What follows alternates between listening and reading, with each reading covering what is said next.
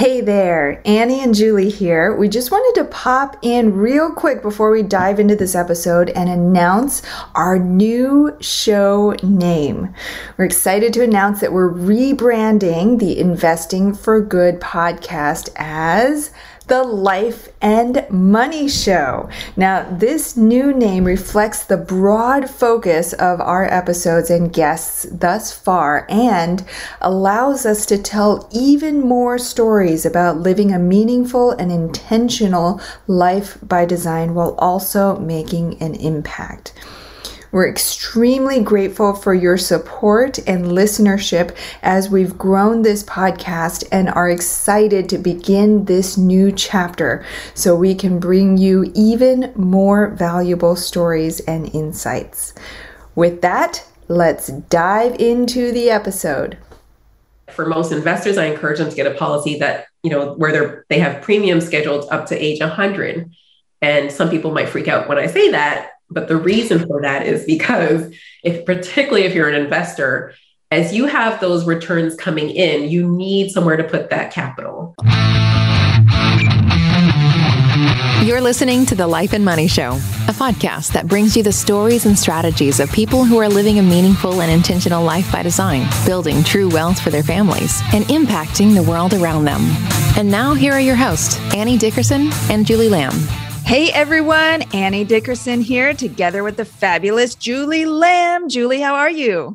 I'm doing excellent. I was going to ask you, I always come to these things with questions because we don't get to talk as often as we used to. I know you guys are taking a trip here coming up soon in April. Where are you guys going? That's right. So some of our listeners may remember the month-long road trip that our family took last summer. And so we decided our goal is to be on the road 3 months out of the year of this slow travel. We just love it and the kids love it. And so last time we did the Pacific Northwest, this time we're doing the Southwest. So we're doing the Southern route, still a road trip. And we're going to drive down to Los Angeles. Then we're going to go over to Joshua Tree, then over to Phoenix and Sedona. We're going to spend about 10 days in Sedona. I've never been there, so I'm really excited about that leg of the trip. And then on the way home, we're going to camp a couple days near the Grand Canyon. And then we're going to go over to Las Vegas, which the kids absolutely love. They could not get enough of the arcade the last time that we were there. And then Death Valley and then home. Nice. So you're not going to make it all the way over to Texas then? Not this time. Maybe next time. Well, okay. All right. Bummer. Was thinking we could send you over there to check out some of our properties. I know, right? Well, I'll have to plan better next time because then I could write off some of the expenses if I were to do that. Yeah. Well, anyway, speaking of being smart with your planning and smart with your money, today we have a treat for all of our listeners. Today we're talking to Leslie Batson, our good friend and founder of Rebel Rock Wealth. And Leslie is the reason her company is called Rebel Rock Wealth is because once she learned about these hidden wealth creation strategies like whole life insurance, which she's going to talk about in this episode, she realized that it was her duty, her mission to really bring that out in the open and to share those strategies with as many people as possible. And what I love about Leslie is she can talk about these really complex things like whole life insurance and really break them down in a way that pretty much anybody can understand. Yeah, it's so great because we've now had a couple of guests on the show talk about whole life insurance, but it's one of those topics, for me anyway, that I have to hear multiple times and from different people and the way that they explain it. So we've had a couple of different guests come on the show to talk about it, but you get this different, insight because it is such a complex topic. And so when you get just that different angle from folks, it sometimes that one thing will just click with you. And so I love that, we've talked about it multiple times. And part of the reason that we continue to talk about this is because it's one of those, that's one of our questions, right? At the end of the show is what is one hack or strategy or something we we can talk about.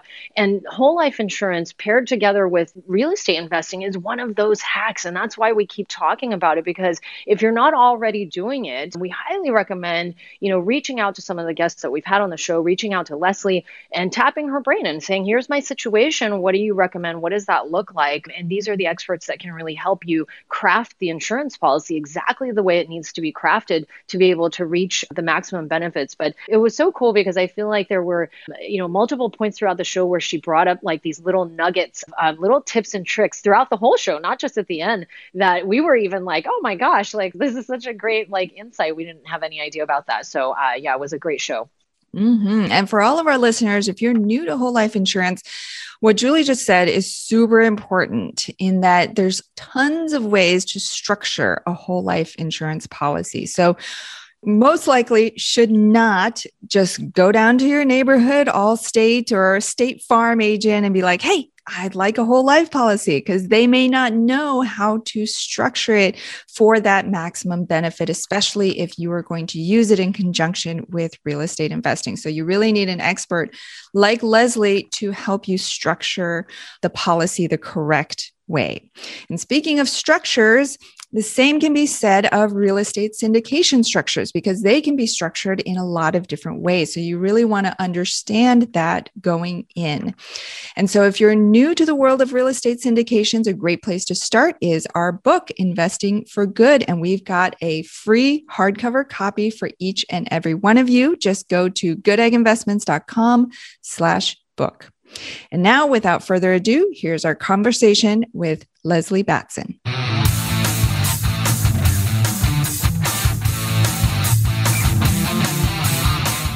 Leslie, welcome to the show. How are you? I'm great. Thank you so much for having me back.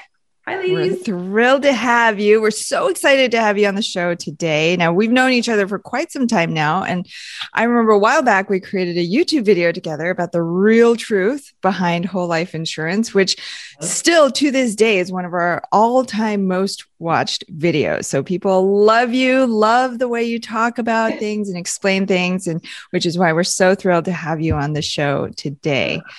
Now, I remember back not long ago when you were working a full-time job and you were building your business, Rebel Rock Wealth, on the side. And now I believe you've left your job and you're focused full-time on your business, which is super exciting. And I know that through Rebel Rock Wealth, you help independent thinking professionals, investors, and small business owners to learn the whole truth about money and to help them control and build the wealth style they desire. There's so much to unpack there, and we're excited to dive in, but start by telling us how you got into this space in the first place.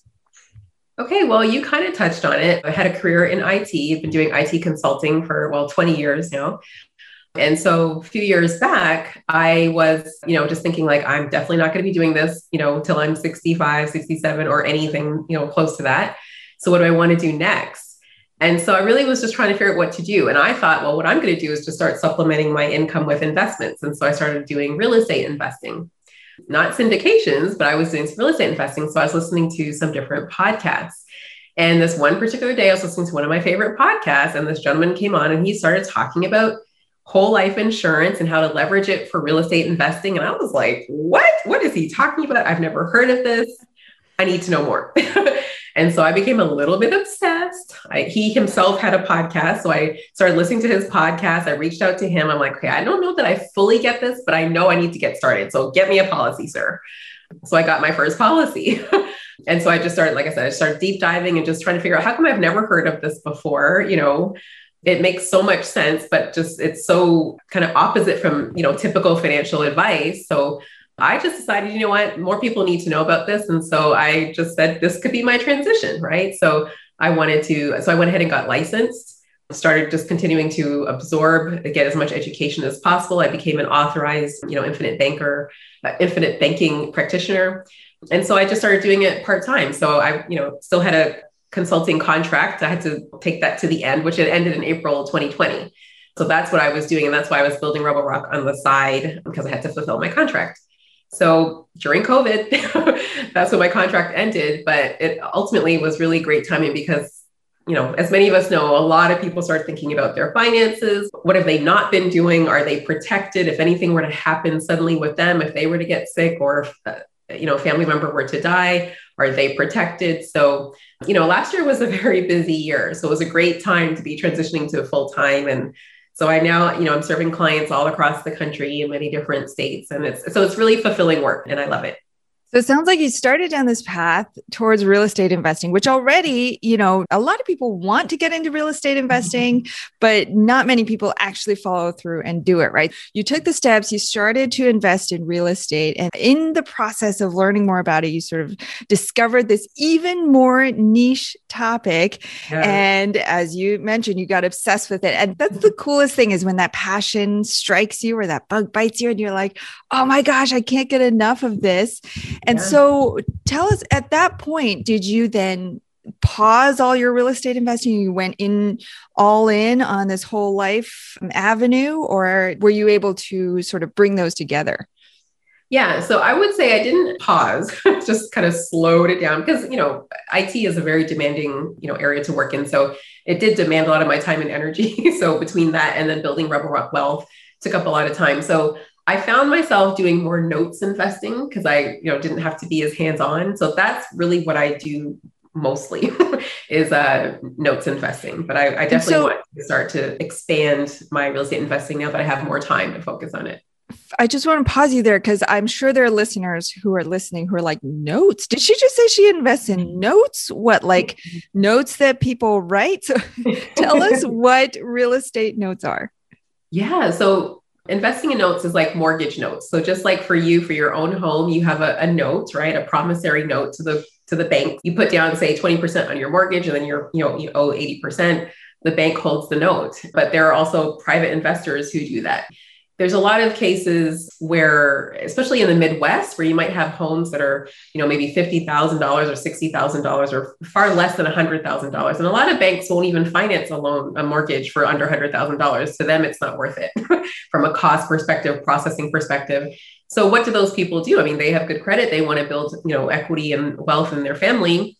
They need to find financing for a mortgage. And so you find, private investors like myself who will buy notes. And so basically I'm the bank, right? I'm who they make their mortgage payment to. So for me, it was great because I don't have to worry about tenants and toilets. I just can kind of collect that check. And of course, there's a due diligence process. There's, of course, things can go wrong. People don't pay their mortgage if things happen, but that's really the area of real estate investing I've kind of stuck to at this point, just because it doesn't take as much hands-on. Once you have the deal in place, it doesn't take as much hands-on work. And so I was able to focus on my business. What are the average returns that you typically see on notes? Because I think it's helpful for people out there who are like, oh, this sounds interesting. I might be curious about this. What could they expect? Well, that's going to vary, right? As everything, it's like, it depends, but it does depend, because you can do partial notes, which means that, like, let's say that somebody actually owns $100,000 on their home. Another investor might just need some cash and might say, hey, Leslie, I'm going to sell you, 60 months of this note, and you get those returns for the next 60 months. So, for me, that could be, whatever percentage. And usually for the deals that I do is double digit. Now you might do an interest rate of maybe, 7% or something like that with the borrower, right? But when you actually start investing it, selling it, that kind of thing, your return can be much higher. I mean, it's definitely double digit returns. So you could do partials, you could do investing in juniors. So like if someone has a second mortgage on their home, you could just focus in that area. Like there's really, I would say under note investing, there's different, subsets or different segments. I primarily focus on primary, first notes. So it definitely can vary, but it's typically double digit, and it will depend on, just the terms of that particular note. Love that. We're going to have you back on to talk about that. I don't want to hijack this conversation, because I could sit here and ask you all about note investing. It's an area that we actually have yet to bring anyone on to really talk in detail. I think we did have, actually, I take that back. We did have one guest, Paige, that we brought on a couple of months ago, and we got to deep dive. But I think outside of her, we haven't. And it's such a great area for people to learn about, an alternative to real estate investing, because the returns are a little bit higher there, but it doesn't come without the risks and all the things that you're talking about. So we'll leave it at that, and we'll save that for another show. But thanks for sharing that. Yeah. Sure. So at this point, you're just sort of slowing down on your real estate. And then you get into this very niche topic that very few people know about, which is infinite banking and whole life insurance. Now, I don't know about you, but infinite banking sounds a whole heck of a lot sexier than whole life insurance. But give us the high level overview of what it's all about. Sure. And so I like to tell people there's the tool and then there's the strategy.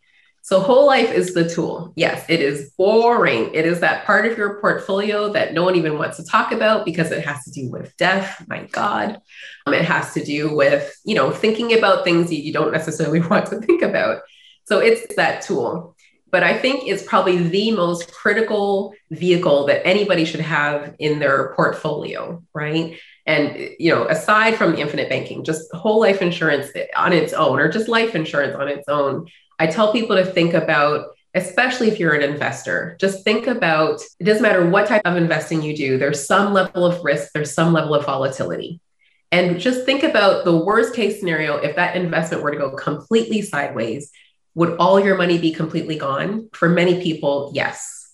Now, had you had a whole life insurance policy and leveraged it in such a way like you could with infinite banking, which I'll explain in a second, you are actually, even if that same investment went sideways, you actually have some ability to recover that money, right? It's not a sunk cost, even if it means that your family recovers that money upon your death, right? But in some way, you are recovering that money. It is not just like a total sunk investment. So I feel like the one thing people don't understand about whole life insurance is obviously the death benefit is critical. It is what you want to help replenish or replace any money that you've kind of spent throughout your years. And I tell them to think about it. I said, think about all the taxes that you pay throughout your lifetime. And I mean, not just your, federal and state income taxes, but think about your property taxes, think of your sales taxes, think of that beautiful vacation getaway, the resort taxes that you paid, your cell phone bill, all the taxes that you pay throughout life is tens or hundreds of thousands of dollars. And think about in one foul swoop, when you pass away, you can replenish those dollars to your family, to your estate when you do pass away. It's one way to recover some dollars. The other thing that whole life insurance does is really acts like a savings account. It's really what I try to tell people. It is not to replace investing. It works hand in hand with investing, but it's not an investment. Whole life insurance is really like a savings account. So if you are putting money, if you have money sitting in a current bank account, savings or money market account, it's earning 0.1% or even 1%, but inflation is 2 or 3%, it is literally costing you money for your money to be sitting in the bank. If you have your money sitting in a whole life insurance policy, it's easily going to be earning anywhere from 3 to 5%. You can kind of look at that over the course of time. Then it's at least keeping up with inflation, right? So that's at least one good reason to put your money in a policy versus sitting in a bank. But it's also a private asset. It's basically a contract between you and the insurance company. You are agreeing to make premium payments. They are agreeing to pay out this death benefit to your loved ones in the event that you pass away. And in the meantime, you get to build up this money inside the cash value account that you can use while you're alive. So it's not something to focus on about, oh my gosh, this is only about when I die. It's like, whoa, wow, I can actually use this while I'm alive. And look at all these different ways that I can do so. And so I show people how they can use it, whether it's for paying off debt, it's for leveraging for investments, paying for a wedding, paying for couples who use it for IVF. I mean, there's so many different reasons why you need to tap into, a stash of cash is what I like to say. So it's really just one of those tools that people don't understand. They're very focused on the death benefit and just don't know enough about the ways that you can use it while you're alive. So that's the actual tool. Now, infinite banking itself is, what a lot of investors understand is the concept of leverage, using other people's money. The difference is that what you can do with anything, right? People will say, oh, well, I can just, take out a loan for my 401k and use that for an investment or use that to pay, for whatever. And yes, you absolutely can. It's the same process. The difference is, though, when you take it out of your 401k plan, your balance actually drops by the amount that you've actually taken out or borrowed. They are going to determine what your payments are going to be, when you have to pay it back. And if for some reason you were to be terminated or you weren't able to pay the loan back in a certain time period within 60 days, let's just say if your employment did terminate, not only do you have to pay the 10% penalty, but any outstanding loan amount, you're going to, have to pay taxes on, right? So there's some level or some risk there, and definitely less control. If you were to do this with any other vehicle, it's essentially the same thing. With a whole life policy, it's the only opportunity, it's the only vehicle where you can actually borrow that money. Your money is untouched. It's essentially using the money that you have in your policy is like the equity. So just like in your home, you can build equity in your home and you can take out a HELOC. It's the same thing with your whole life insurance policy. So if you build up cash in your policy, let's just say, it's just to pick a random number, maybe you have $50,000 sitting in your cash value account, and maybe you want to borrow, $25,000 for a deal, you can borrow that $25,000. It's the insurance company will lend it to you based on what you have in your cash value. So they're like, okay, she's good for it. And they will lend you that $25,000. There's no application form. There's no credit check. You literally just call them up and say, I'd like to, borrow $25,000. They'll ask, would you like it, mailed to you, or would you like it sent to the account where we take your premiums? You make that decision. And usually, in less than a week, that money is in your hands or in your account. And of course, there is a rate, there is a loan interest rate. There's a cost to borrow that money. However, you determine the terms by which you pay it back. So you can pay it back monthly, annually, never. Of course, don't encourage you to not ever pay it back, but you can certainly determine when you want to pay it back, because it could be something where it was a large sum. It was for maybe a commercial deal or some large deal, and you're just going to wait for that, 3-year, 5-year, 10-year period to pay it back, right? You have complete autonomy to do that. So you have so much control. Now, of course, keep in mind, you would still be, owing any interest on the outstanding loan balance each year. But again, no one's going to be like, oh, well, you haven't paid your loan back and there's some, penalty, or there's nothing negative that's going to happen to you.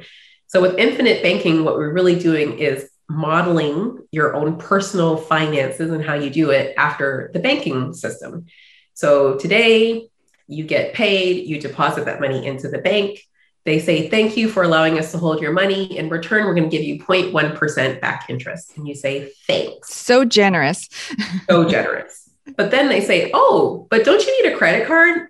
We would be happy to give you a credit card with 15% interest or 23% interest or whatever that is. And you say, thanks. Why? Because that's what we know, right? We're programmed to just take credit card.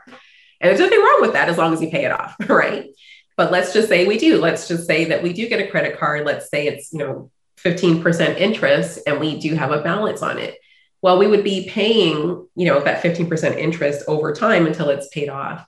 And so what you can do now is essentially just use that logic for yourself. So the bank is paying, it's costing them 0.1% because they're giving you 0.1% to hold your money, but they're making 15%, right? That's like 1,400% return or whatever that works out to be. So you can essentially do the same thing for yourself. Let's go back to that same $25,000 example.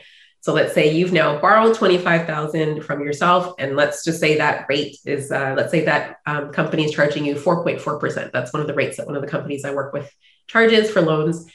So it's costing you 4.4% to leverage your money, but you can pay yourself back at a higher rate. So you're going to pay back the insurance company at their 4.4%, but you can pay more money to stuff more money into your cash value. So in the end, let's say it's maybe 2 years, 5 years, however long it is for you to pay back that $25,000 for that loan.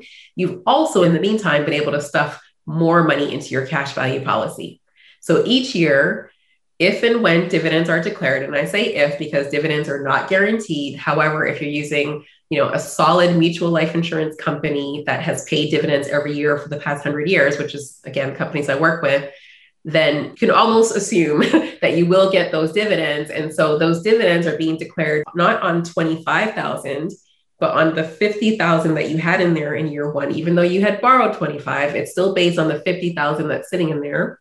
Year two, you're getting dividends on, the dividends plus the 50,000 that was there the year before, et cetera, et cetera. So even if you take out multiple loans, your money is still growing in that policy, as long as you're keeping up premium payments and, making and doing that. So it's really, there's no other vehicle out there where you can actually do that. Anytime you're going to borrow against the equity you have, you are still, reducing the amount of money that can be, worked and earned or earned interest on. So I say that whole life is the perfect companion to investing, especially real estate investing, because they work hand in hand. It's not like your dollar. It's not like you have to decide, should my dollar go to my policy or should it go to the investment? Nope. Let it go to the policy and then leverage it for the investment. And, you just continue to work that model and your balance continues to grow. It stays out of the purview of the IRS, unlike qualified accounts like IRAs and 401ks. Again, it's a private contract between you and the insurance company. So what you've got going on there is completely your business. Maybe it's just me, but while you were talking, I could have sworn I heard the sound of minds being blown all over the place, especially for our listeners who are hearing about whole life and infinite banking for the first time. I'm sure they're like, what? This sounds way too good to be true. You mean I can put my money here and you have it growing here at the same time? And so I wanted to ask you this question, though. So a lot of people, when they hear about whole life insurance for the first time and infinite banking, they think, wait, that is way too good to be true. What is the catch? So tell us, Leslie, is there a catch? Is there a risk? What is the downside to leveraging a strategy like this? I mean, there really is no downside. I mean, I can honestly say maybe not everybody will qualify for a whole life insurance policy, right? To qualify for life insurance, there is a health component to it, right? With all insurance, doesn't matter if it's health insurance, car insurance, life insurance, it's all about transferring risk from you to the insurance company. So from a life insurance perspective, they need to have a good sense of your health, right? If you have maybe a history of health concerns, it doesn't mean that you're not going to get a policy. It just means obviously there's going to be some, they're going to be scrutinizing it and they may alter how much they might cover you for or something like that, right? But certainly your health status is going to be one factor. Your age is going to be another factor, right? That's why I always encourage people to get insurance as young as possible. I mean, literally a baby 15 days old can get a life insurance policy. And that's usually when you're as healthy as you're ever going to be.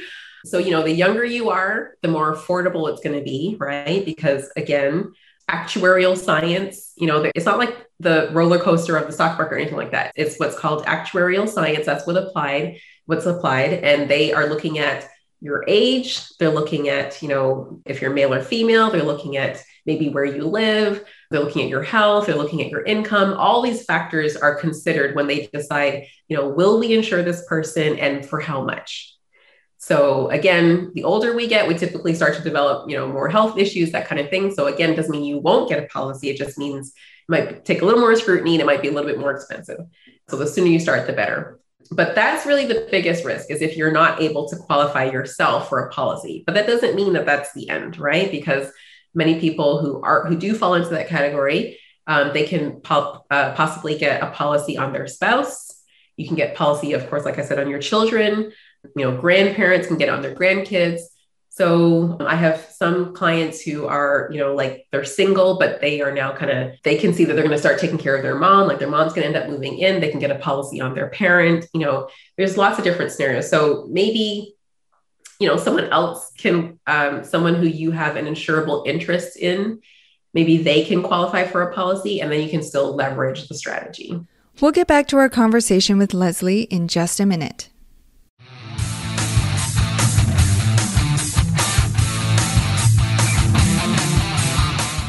Have you been thinking about investing in real estate, but aren't sure you have the time or the desire to manage the investment? Perhaps you're afraid, like we were, that you'll make the mistake of choosing the wrong mortgage or the wrong team and lose your entire investment. Well, that's exactly why we created the Good Egg Investor Club.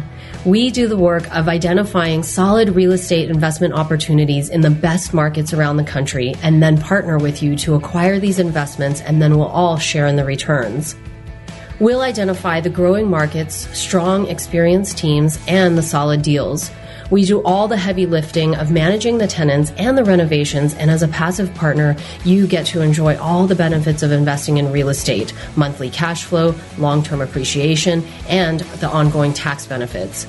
When we first discovered passive investing through real estate syndications, we realized it fit perfectly into our busy lives. We could put our money to work for our families, work less, and get more time back in our days so that we could focus on what matters most and discover our true passion and purpose in life. We've now helped hundreds of people invest passively in real estate syndications and are seeing the positive impact it's had on their lives. We invite you to partner with us by joining the Good Egg Investor Club today so you can start putting your money to work for you and get more time back in your day. Because we know that when people have more time in their days, they can do the true work they were intended to do, and the world will be a better place. To sign up for the Good Egg Investor Club, go to goodegginvestments.com/invest and we'll take it from there. That's goodegginvestments.com/invest.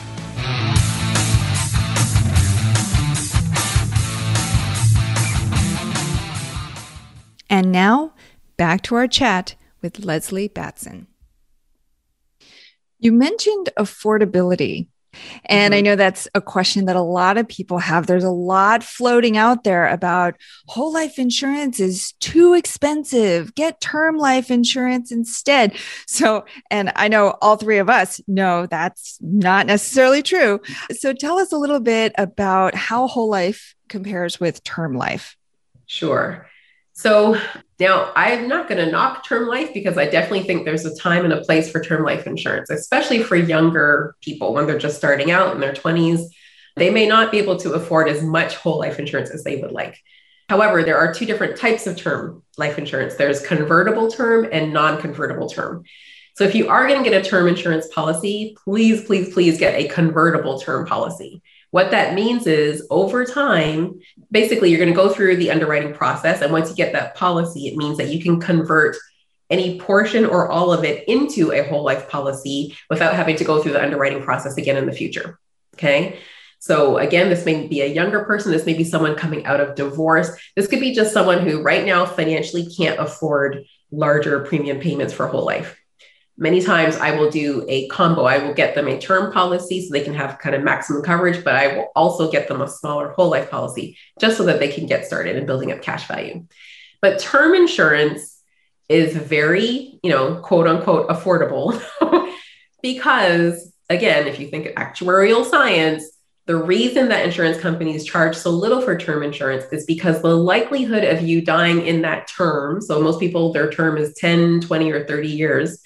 Most people the likelihood of you dying in that time frame is so low that there's basically so little risk to the insurance company that it's basically a cash cow for them, right? And the latest statistic I heard was like less than 2% of term life insurance policies ever get, filed in a death claim. And, it's not a scam because like I said, there's a very legitimate use and need for it, but it's just that most people are not going to die in that time frame. Now, whole life insurance is just that. It is there for your whole life. So that term it could be 50 years, it could be 80 years, it could be 90 years, depending on how long or how old you were when you got that policy. But the whole life insurance policies today are in place for 121 years. So, if you get the policy when you're 20, 40, 60, it doesn't matter. You will be covered up to age 121. So as you can imagine, the cost to insure a person as the likelihood of them dying is going to increase as they get older. So those costs are factored in throughout the lifetime of that product. So you're going to be paying those premiums that are going to cost more than term, but you're going to be paying those premiums for, that period. Now you can have a policy structured to where you might only pay it for 10 years. You might have a policy structured where you pay it up to age 65. But for most investors, I encourage them to get a policy that, where they have premiums scheduled up to age 100. And some people might freak out when I say that, but the reason for that is because particularly if you're an investor, as you have those returns coming in, you need somewhere to put that capital. And that is the best place, like I said, if you want to think of it as a savings account, but that's the best place to park your money so that you can continue to leverage it for future investments and that type of thing. If you have a policy that's structured to where premiums stop after 10 years or stop at age 65 or something like that, you can no longer put additional money in. You can continue to use it, like to leverage it for infinite banking, but you can no longer put more money in. And so oftentimes people find themselves having to get another policy or multiple policies because, they need somewhere to put that cash. I have a question. I know that one of the things that folks always talk about when it comes to these types of policies is they always say you have to make sure that you work with somebody who is knowledgeable about the infinite banking strategy because you can't just go down to like, I don't know, whatever your neighborhood insurance place and say, hey, I need to get a whole life insurance policy and apply the same strategies that you're talking about. They really wouldn't know how to do it. Is that right? Is that your understanding too? That's definitely true. Like you can get out there on YouTube and you'll see a lot of people, explaining infinite banking or, similar terminology, but it's basically the same type of thing. So I would just say that a typical financial advisor or someone who typically issues life insurance, they're not taught the strategy. So they're going to issue you a policy, like a standard policy, which I could do as well, but they're going to basically issue you a standard policy that's not designed to maximize your cash value buildup, right? They're just going to focus on the death benefit, which is important, but they're going to be focused on death benefit over cash value. So they may not know how to structure the policy properly. The second thing is that there are two different types of insurance companies. There are mutual life insurance companies, and then there are stockholder companies. So a mutual life insurance company is a life insurance company where the policy holders are the owners. What does that mean? Why do you care? Because it means that you as the policy holders being the owners, you are the ones who get all the dividends, right? When all the costs have been taken out and the profits are split out and the dividends that I've referred to, you're getting, I'll say maximum dividends as a policy holder. If you have a policy with a stock company, just like with any company, their first priority, or I guess, their priority are the shareholders. And so number one, as an insurance company, I'm less comfortable with that. I'll just use that word, because if your focus is satisfying shareholders, that means your focus is profit. And of course, insurance companies have to make money, but you may be more tempted to take a little bit more risk with the type of investments that you put your money in. And therefore, you don't know if that money will be there when people need to make claims 20, 30, 50, 100 years from now. And then thirdly, if they've paid out if they paid their shareholders first, that means there's less left over for the policy holders. So for different reasons, I encourage people to, get a properly structured policy with a mutual life insurance company so that you are getting those maximum returns to your policy. What is this? Have you ever seen, what's the smallest amount that you could start a policy with? Is it can you pick that, or what does that look like? Yes. Oh, absolutely. Yes. I mean, there's no one size fits all. I mean, like I said, if you have a child, some people, it's they're doing $1,000 a year or whatever they can afford. It might be $25 a month for their baby. If you're 20, you're just graduating school, you don't have a whole lot of money, but you've been told I need to do this. Maybe you can only afford $100 a month or something like that. I mean, but again, because they're so young, you can do that. It's very different. Like say a 40-year-old trying to do $100 a month, you're not going to probably get so much death benefit, and it'll take a lot longer to build up cash value. But, things can be done, of course, again, factoring in age, health, those kind of things. So, yeah. So for anyone out there who's listening and thinking, gosh, I don't have the money to pay for these policy premiums, one thing that I've done is I've taken my down payment, and you mentioned this earlier, is put the money in and then take it out, right? So one thing that I've done is I've taken a small amount of money for one of these cheaper homes that you're talking about, $100,000, $50,000, took the down payment, which, would be $25,000, $30,000, something like that, front loaded it in my policy, pulled out a loan, bought the house, and let the cash flow from the home fund the monthly premiums. So if anybody out there who, is thinking about, hey, I want to get into real estate investing, I want to buy a single family home, or I want to make an investment into a syndication like we do, talk with Leslie first before you make that investment so you can start the policy, then pull out the loan, and then use the profits from the investment to fund the policy. And actually somebody else is paying that down. You're not actually paying it, right? Because if you own a single family home, your renter's actually paying for your policy premium. So that's something that I've done. What I'm curious to know, what are some, because I'm sure you work with a ton of clients, specifically real estate investors, what are some of the strategies that you've seen your clients do along those same lines? Yeah. So there are people who, when they start to understand the concept, they're like, whoa, okay. Well, I've been putting, X hundreds of dollars a month into my 401k. I've been putting X $100 a month into this 529 for my kid. I've been parking all this money in these different buckets. Why don't I just redirect those funds into policy premiums, and let that money build up there? Because then I don't have these restrictions as to how and when I can use my own money, right? So that's definitely the primary way when people say, oh, I don't know if I have money. We just help them look and identify, like, where are you sending money today? Another thing is really looking at your taxes, because, there's a lot of tax advantages by parking your money in a whole life policy than, like I said, into some of these other places. I guess I would say it's a lot easier to try to reduce your taxable income versus trying to invest in something and get a higher rate of return, right? You have a bigger effect by reducing your taxes than you would on trying to find a higher rate of return on investment. So we just kind of look at their overall, finances. We look at like holistically. And sometimes it's just as simple as, well, how much money are you putting away in your savings each month? Like some people are like, oh, I automatically have 10% going to this account. I never see it. I'm like, that 10% should be going into your whole life policy. So there's just different ways we can look at their finances to figure out what is the best way for you to start funding a policy. And like I said, it might be that initially they have smaller premiums, but I design my policies to where you have some space, you have some room to grow. So it might be in years 1, 2, and 3, you can only afford, whatever it is, right? You can only afford to put in X. But maybe after that, once you've been applying the infinite banking concept, you've been able to pay down some debts or other things, your cash value has grown, you've freed up some cash flow, because it's ultimately about cash flow, right? But you freed up cash flow, and maybe now you can put more money into your policy, and you don't need a new one necessarily, because it's been designed to have a little bit of wiggle room that you can put in more. But there are definitely people who, get multiple policies. So I'm a perfect example of that. So my first policy, I was obsessed. I was like, I don't fully get it, but I know I need a policy. Let me get started. I didn't exactly put like all my money in there because I wasn't sure. So I have like a smaller policy, but I'm actually getting ready this year to get like my second policy, because I need, I don't have enough space to put, some of that money in. So I'm getting my next policy actually in the next couple months. So you will find that there are some people who have like a portfolio of policies.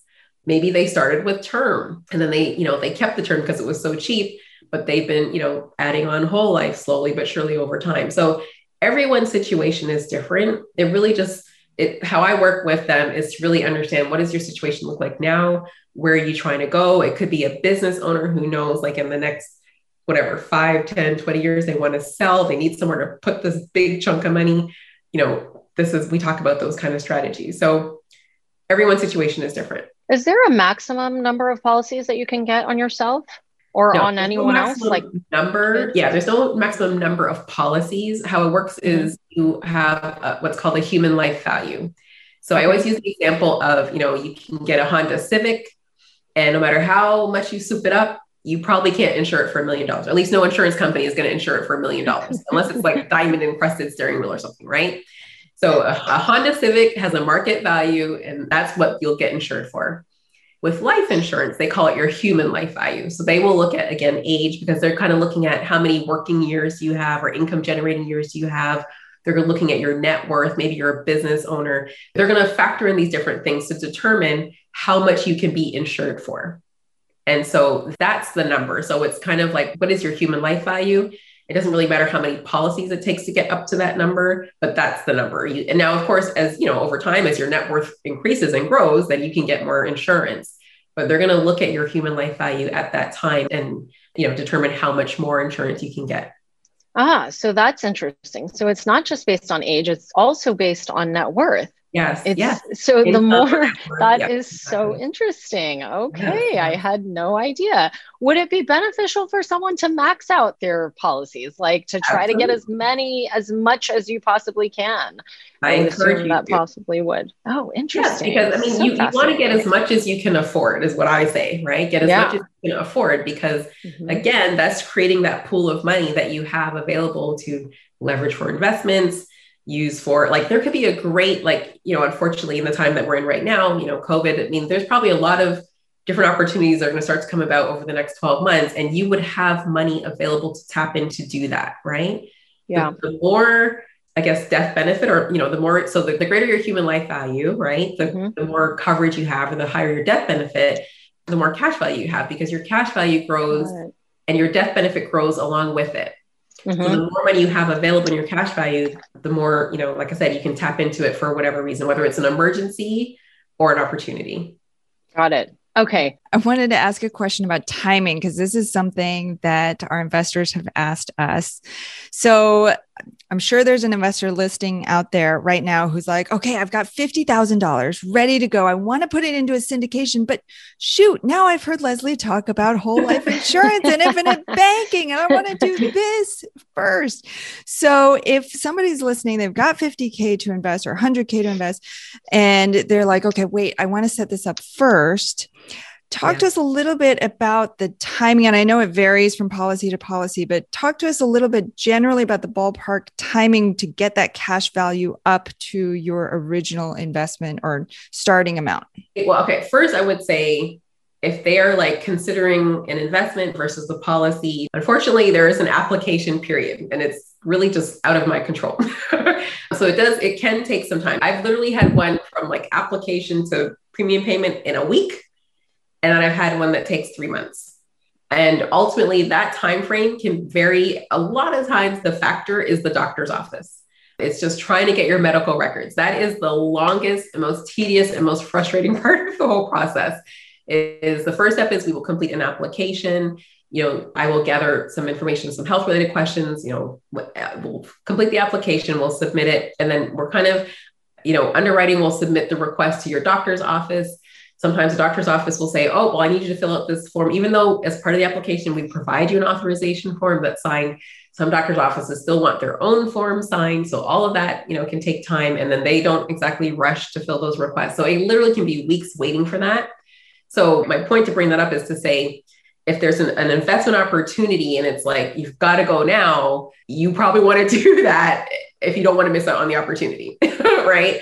Because I tell people, that's why you just want to get the policy and just get everything ready so that when the next opportunity comes, you're ready, because I can't control how quickly you can get approved or not approved. And there's also a cost to all of this to get a whole life insurance policy, right? So if somebody has $50,000 and they want to take that whole entire $50,000, not a penny less, and invest it into a syndication, but they want to use this first, that could be an issue as well, right? So really briefly, tell us about that, because I know there's a time frame to which that entire $50,000 would actually be available to you to withdraw under the loans that we talked about, loan examples we talked about. So what does that look like?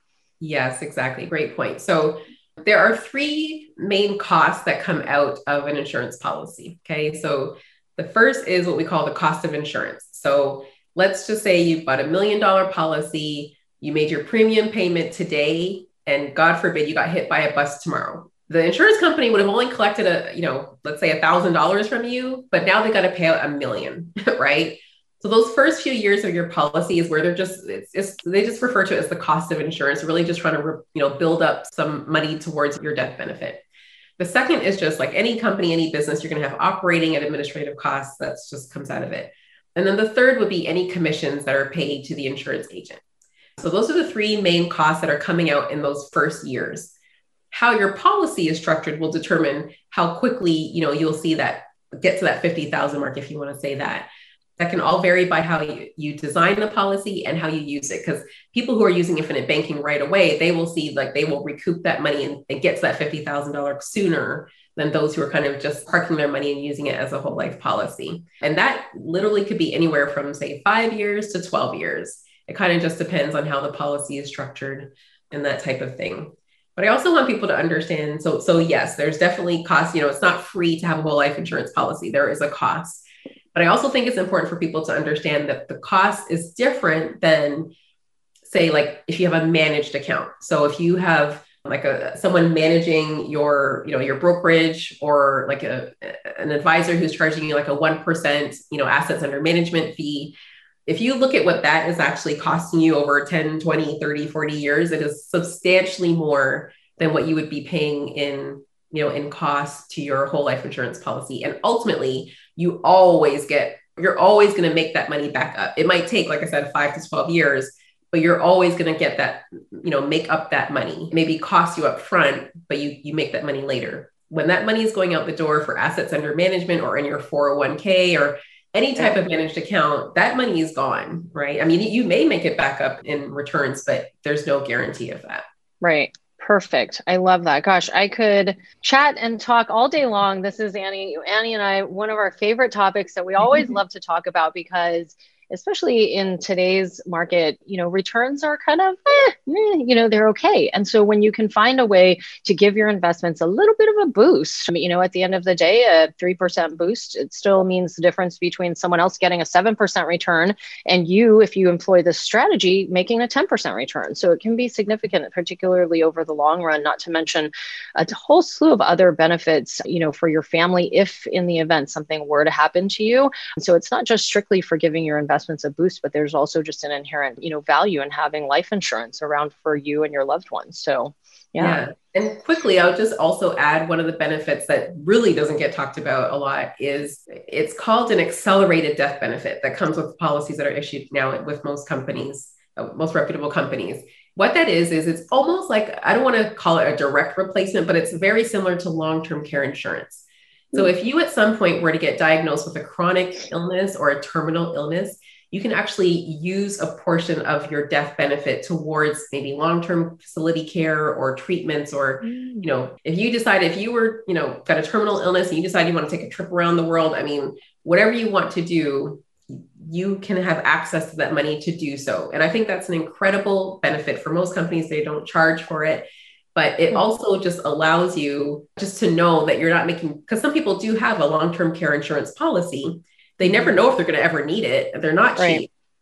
But with this, you kind of have it built in your life insurance policy. And there's also a rider called a waiver of premium. And that's also very effective because similarly, if you get sick, get into an accident, like you look at what happened with Tiger Woods, right? If you were just any regular person and you got hit like that and you may not be able to work for a few months, you may not have income coming in. The waiver of premium rider allows for you to, basically the insurance company will continue to make your premium payments. So they will waive your premiums for a period of time until you can start working again. So you don't have to worry about the loss of your policy. You still have that peace of mind, all those kinds of things. So there's different riders and features that can be added to a policy that give it even more benefits than what we've already talked about. Wow, great tips. That can satisfy one of our 3 questions for our impact round for sure. But let's move into that. We're going to ask you a couple of questions around life and money. So the first question is, what is one thing that you're doing right now to live a meaningful and intentional life by design? Well, I would say, I think it was, launching Rebel Rock Wealth. Honestly, it sounds corny, but it's definitely the most fulfilling thing I've ever done in my life is helping people, helping families.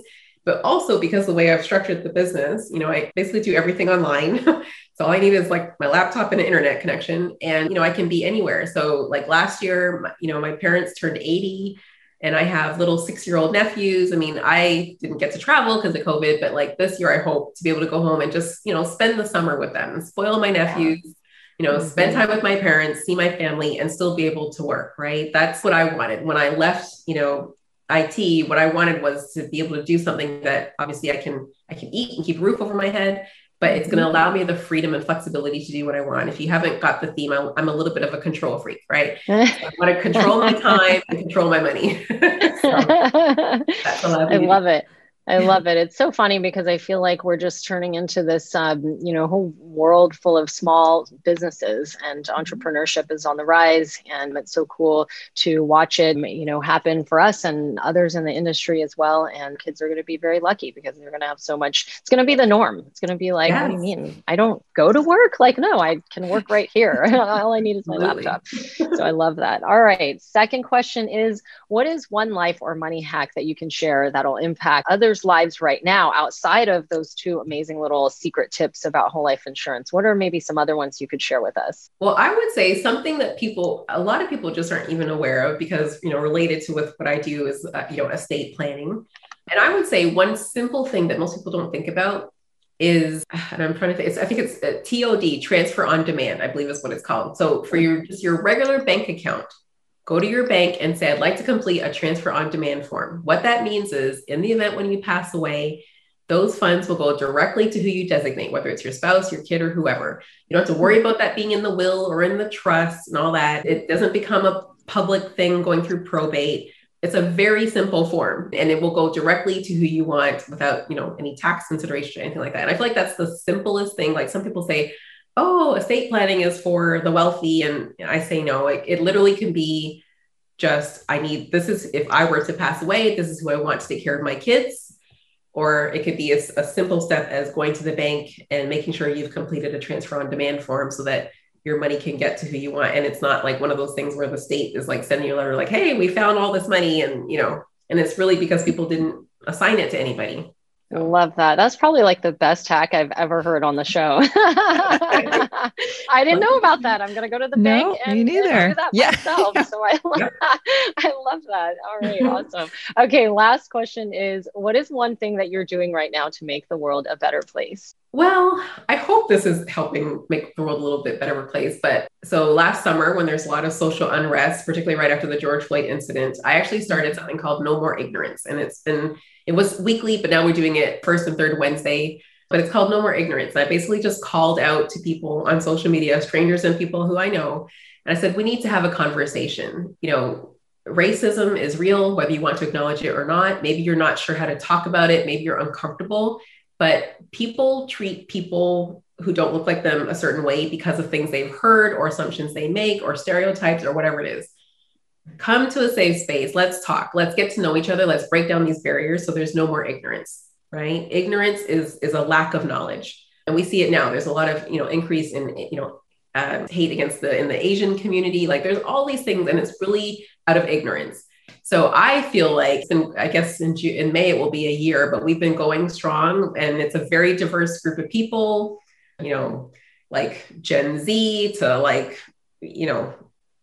it's all ages. It's, Black, white, Asian, male, female, poor, rich. It's really a real diverse group of people who've been coming out regularly and we've been having these conversations. And I do feel like it has helped people to feel more comfortable in asking questions about things that are uncomfortable and seeing the diversity of opinions and thoughts. And, maybe not everyone agrees with everyone, but they certainly have a much better understanding and much more respect for each other. And I think that is, my little contribution. And I help them or encourage them to take that to their families, take that to their workplace, take it to their business. How are you showing tolerance and inclusion in those different areas? Because that's how we change, actions. Yes, it's important to, vote in the right people in elected office, but this is a hard thing. This is like, what responsibility will you take yourself in making these changes? And so anyway, so I started that last year and I'll keep it going as long as people keep attending. Leslie, you're such an inspiration. Oh my goodness. Between No More Ignorance and Rebel Rock Wealth, it sounds like you're helping people in all walks of life, from the little things to the big things. And so for our listeners who want to follow up with you and learn more, what's the best place that they can go? The best place is just go to my website, rebelrockwealth.com. And from there, you can get to any of my social links. You can schedule time to meet. I recently started a book club, so you can join our book club. It's for independent thinkers. It's not only about money. It's about, let's think differently about education. Let's think differently about health. So it's different things that we're doing there. So best place is rebelrockwealth.com. Leslie Batson, founder of Rebel Rock Wealth. Thank you so much for being here and sharing your wisdom and experience with us today, Leslie. Thanks, ladies. I really enjoyed it. Thank you. You've been listening to The Life and Money Show, the #1 podcast for people who, like you, are living a meaningful and intentional life by design, building true wealth, and making an impact in the world. For more resources, check out goodegginvestments.com and be sure to join the Life and Money Show community on Facebook. And if you got value out of the show, please subscribe and give us a 5-star review so we can continue to bring you amazing new conversations.